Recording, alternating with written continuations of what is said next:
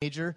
We've been talking about Louis Zamperini all month. We'll have a clip you haven't seen yet related to our topic, and the teenager we're talking about this morning is Joseph, one of my very favorite young people in the Bible, whose biography is captured in Genesis chapter 37 through 50. If you came this morning without a Bible, raise your hand. I want you to have one.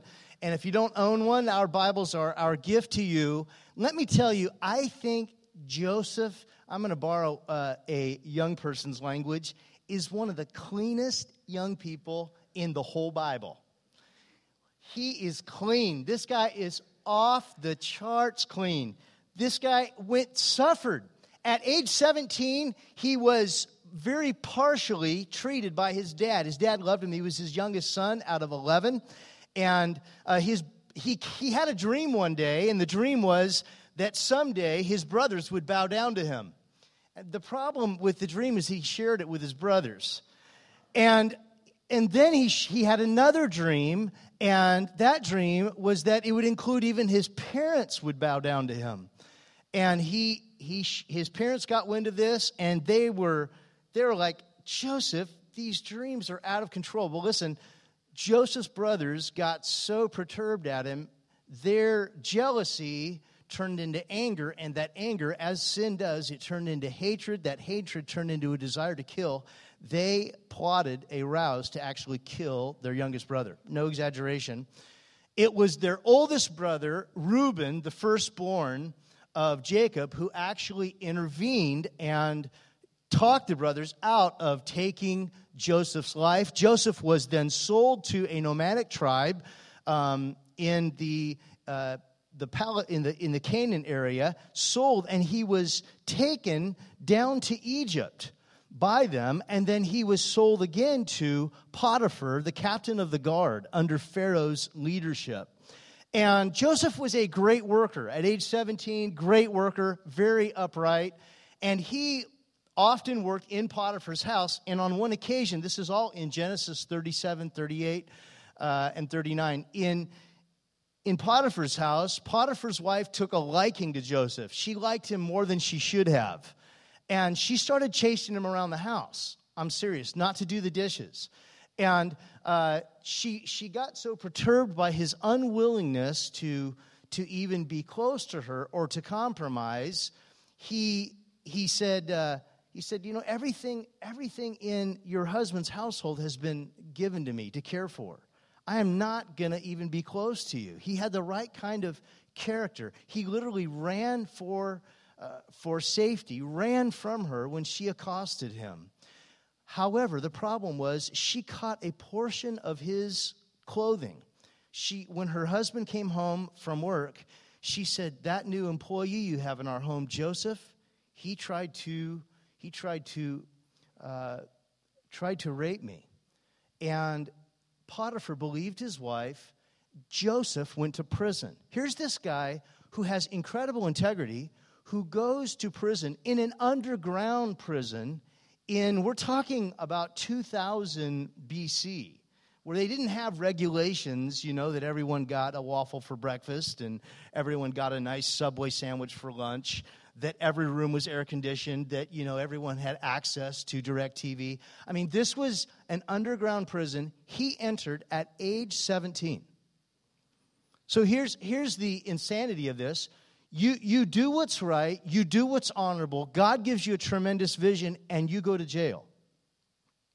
He went to jail for 13 years. This is all captured in Genesis 37 through chapter 50. He went to jail, and in jail, he developed some skills. One of them was a management leadership style that's really amazing and was used later in his life.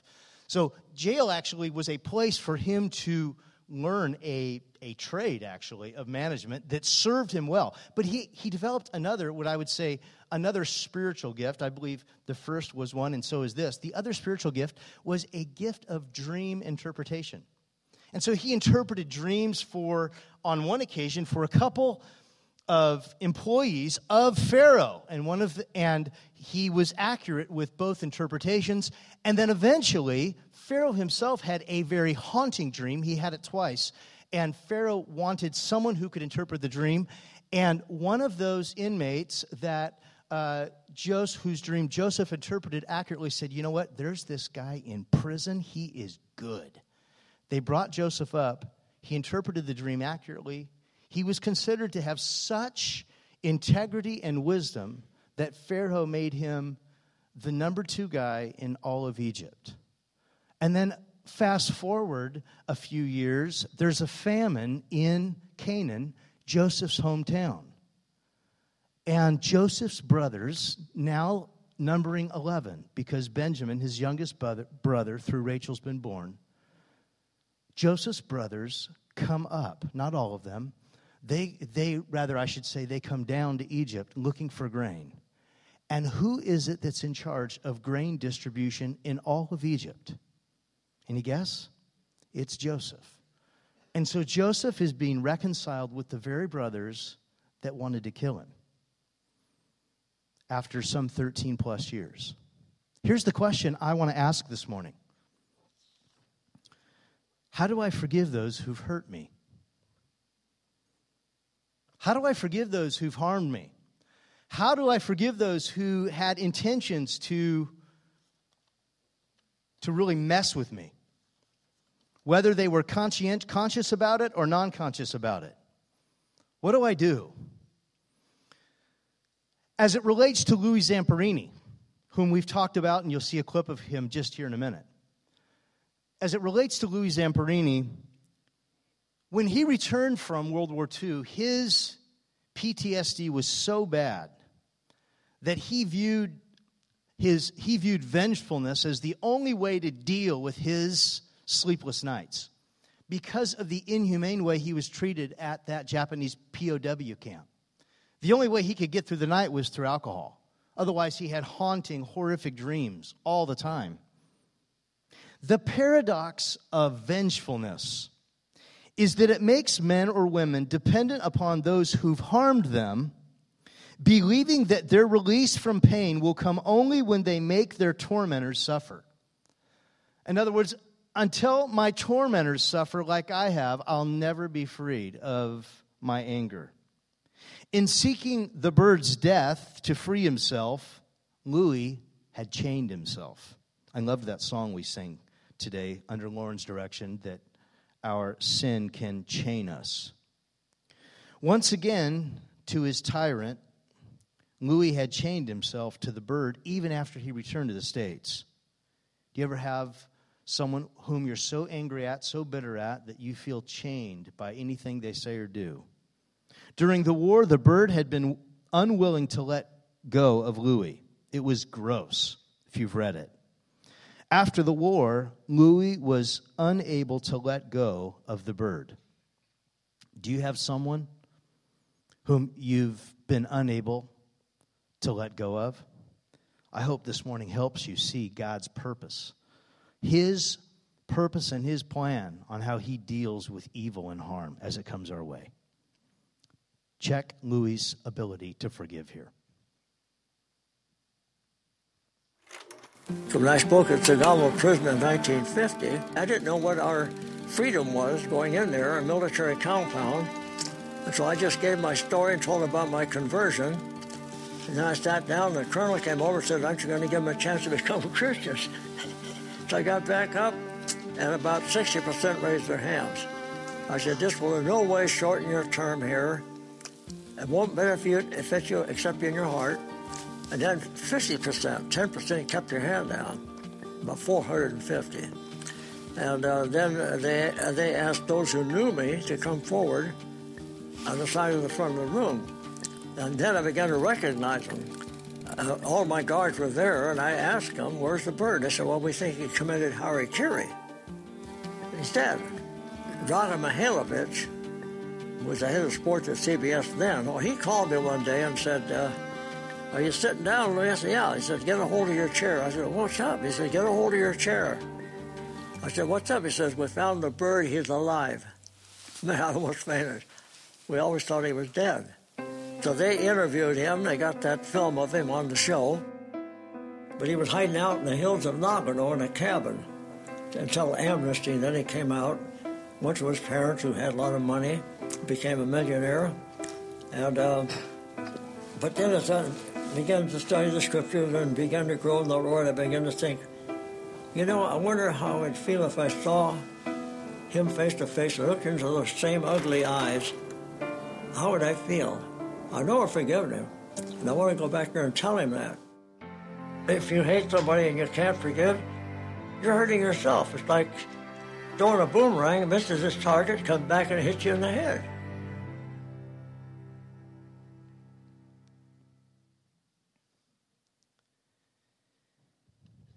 For Joseph, it was his brothers and family, Potiphar and his wife, that harmed him, that hurt him, that, according to the New American Standard Version, that allowed evil to control them and their behavior towards Joseph. For Louis, it was the bird, his POW camp director, that he was enchained to. If you have your Bibles open, turn to Genesis chapter 50. I want to read what I think is the summary verse of Joseph's experience in Genesis. It's amazing that his biography covers almost 25% of Genesis itself. But in Genesis chapter 50, I'll begin reading in verse 18. When his brothers realized that their father, Jacob, had passed away, funeral processions had already been taken care of. There was a 70-day memorial for their father, Jacob, the son of Isaac, the son of Abraham. They were very concerned about, now that their dad's gone, how is their youngest brother, Joseph, almost their youngest brother, second to Benjamin, how's he going to treat him? Now Joseph's in control, right? Now he can take them out. What's he going to do? What do you do when you have and are in a position to really carry out vengeance? What do you do? Here's what Joseph said, beginning in verse 18.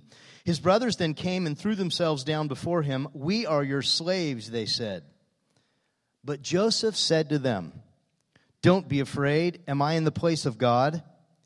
You intended to harm me, but God intended it for good, to accomplish what is now being done, the saving of many lives. So then don't be afraid.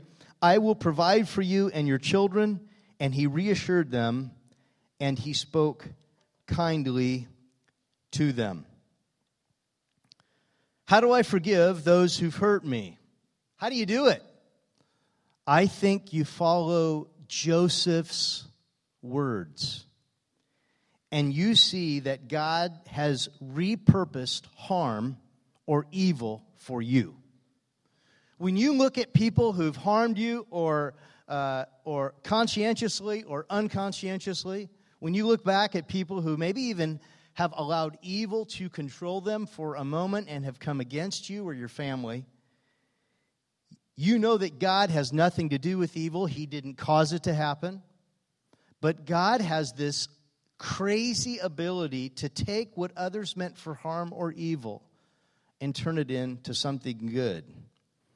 Let me proof text this for you. Let me show you how this is so true. About 1,000 years after this narrative in Genesis, a psalmist wrote in Psalm 105 about Joseph's experience. Psalm 105, verses 16 through 19.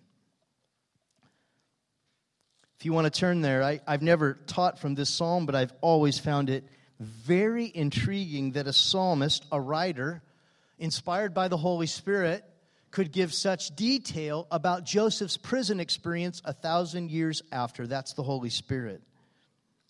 Psalm 105, I'm going to begin reading in verse 16 and following. This psalmist is describing in detail what Joseph experienced. Here it is. He called down famine on the land and destroyed all their supplies of food, and he sent a man before them, Joseph, sold as a slave.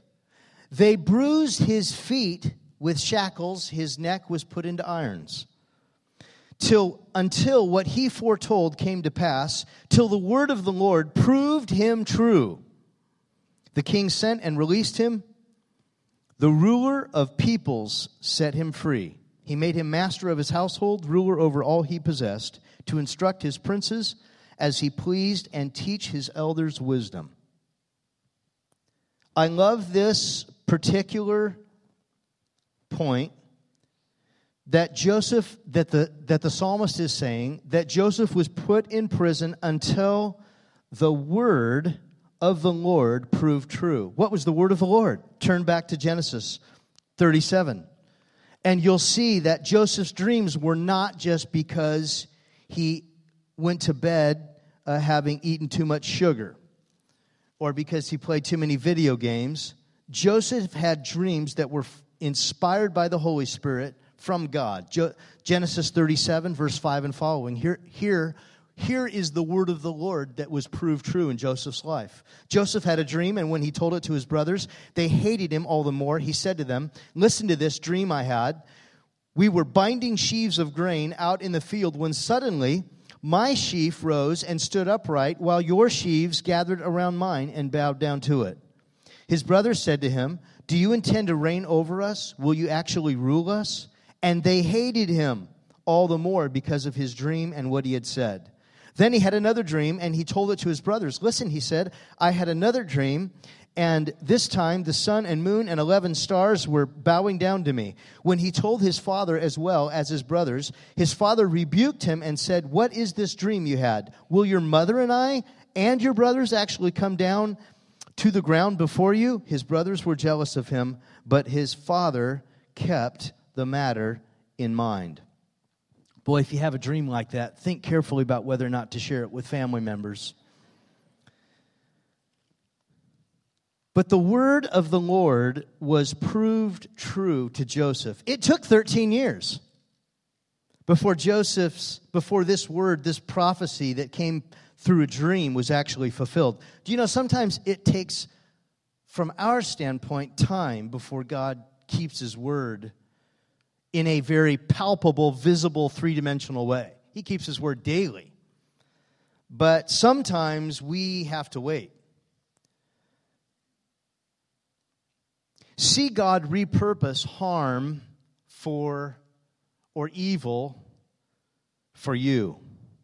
Watch him, as you look back, take someone who either conscientiously or unconscientiously tried to harm you or hurt you, and look back and see, wow, I owe them a thank you. Thank you to Potiphar's wife, because she taught me I should never be in a home with a woman that I'm not married to. Unless she's a daughter-in-law or, a daughter. I should be very conscientious about being alone with someone that I'm not married to. That was a good lesson. It was just 13 years of prison. Reminded him of that. Sometimes God has lessons for us that are very, very important. Another lesson he learned was how to manage and deal with inmates. Can you imagine being with those inmates? I don't know how many there were. Maybe 50, maybe 500. But he was put in charge by the warden over all of them. The warden was very pleased with him. Can you imagine inmates might have some different kind of personality types? Maybe kind of like how you feel in the morning when you get up real early and you don't want to, right?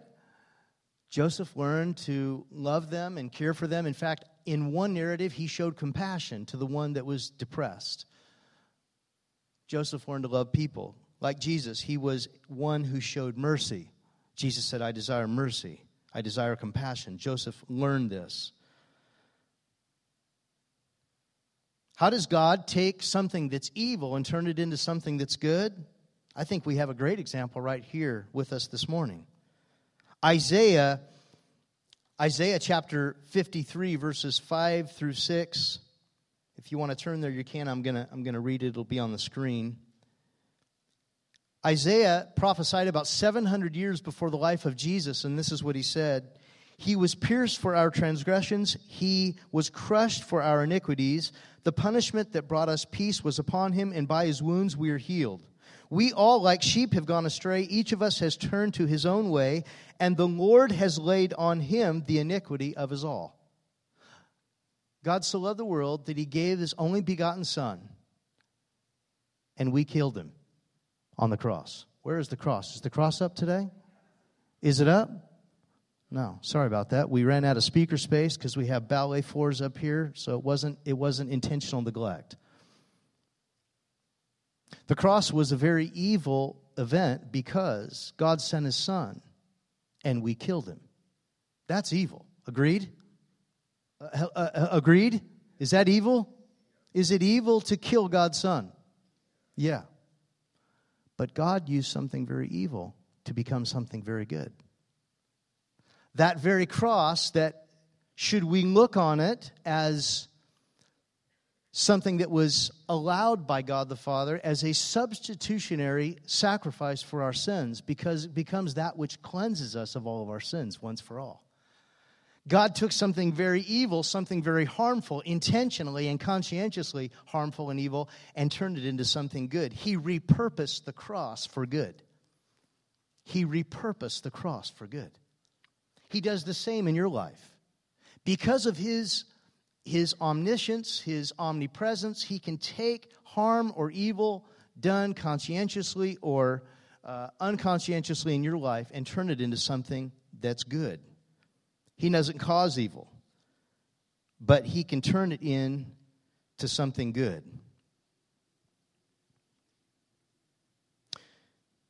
There is a word of the Lord that has not yet been fulfilled, but that will be fulfilled.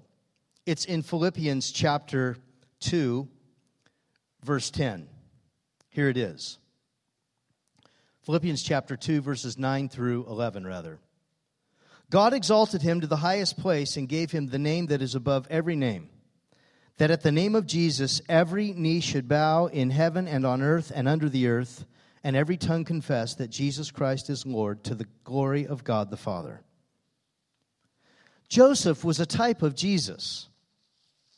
Everyone was going to bow down to Joseph, according to this dream he had in Genesis 37. And according to what one of Jesus' closest colleagues, the Apostle Paul, wrote, and everything he wrote was straight from Jesus, there's going to come a day when everyone will bow the knee before Jesus Christ and confess that Jesus Christ is Lord. And so our mission is to actually bring this kind of hope to this imperfect world we live in and give people a chance for the first time to make Jesus the Lord of their life, so that they bow now when they have the free will to. When they face him someday, they won't have the free will to bow. They will bow. We want them to make that decision now. How do I forgive those who've hurt me? Well, first, you've got to see God repurpose harm or evil for you. See him repurpose it. Secondly, you want to see God repurpose your own life. Your life becomes a hope, a compassion, a kindness distribution factory. I love the fact that we're honoring Compassion 365 volunteers today, because it's that spirit that really moved Joseph. Joseph spoke kindly to his brothers. Do you have any friends or family to whom you need to speak kindly to? Joseph was willing to provide for their children. Do you have any family or extended family that you feel like the Holy Spirit is prompting you to actually help provide for? And Joseph was forgiving, much like Louis was. This is Louis's letter to his POW director. It'll be on the screen behind me. Motsuhiro Watanabe, as a result of my prisoner of war experience under your unwarranted and unreasonable punishment, my post-war life became a nightmare. It was not so much due to the pain and suffering as it was to the tension of stress and humiliation that caused me to hate with a vengeance. Under your discipline, my rights, not only as a prisoner but also as a human being, were stripped from me. It was a struggle to maintain enough dignity and hope to live until the war's end. The post-war nightmares caused my life to crumble, but thanks to a confrontation with God, through the evangelist Billy Graham, I committed my life to Jesus Christ. Love replaced the hate I had for you. Christ said, forgive your enemies and pray for them. As you probably know, I returned to Japan in 1952 and was graciously allowed to address all the Japanese war criminals at Sugamo prison. I asked them about you, and I was told that you probably had committed harikiri, which I was sad to hear. At that moment, like the others, I also forgave you, and now would hope that you would also become a Christian. Is there someone that has hurt you or harmed you that you need this week to share Jesus Christ with? Sometimes they're the easiest ones to share with, kind of. You love them, but it doesn't mean your knees won't shake. Folks, unbroken forgiveness as we conclude this month and this series. We've talked about unbroken grace, unbroken hope, unbroken love, and now unbroken forgiveness. It's this kind of forgiveness that if it becomes a part of your life, if you are willing to trust that God can repurpose any harm or evil done towards you, repurpose it for your good, just like He did Joseph's. And if you can believe that God can and wants to repurpose your life so that you become a steward of His mercy, His compassion, and His hope, I think the best days are ahead for you. Now, earlier I mentioned the cross. The cross was that very evil event that God turned into something good because Jesus suffered the punishment we deserve on that cross. If you're here and you've never made a decision personally to place your trust in Jesus and what He did on the cross, you've never done that. I'm going to give you a chance to here in just a minute. If you're here and, boy, there's someone that has come to mind that you need to reach out to and express forgiveness to, maybe even provide some clarity as to how they hurt you. Nothing wrong with that. Then I pray if the Holy Spirit's bringing that person to mind, that this week you'll write a letter or have a conversation. But you'll do it with kindness. You'll do it with a willingness to be generous, maybe even buy them lunch. Let's pray together. Heavenly Father, thank you so much for the forgiveness that we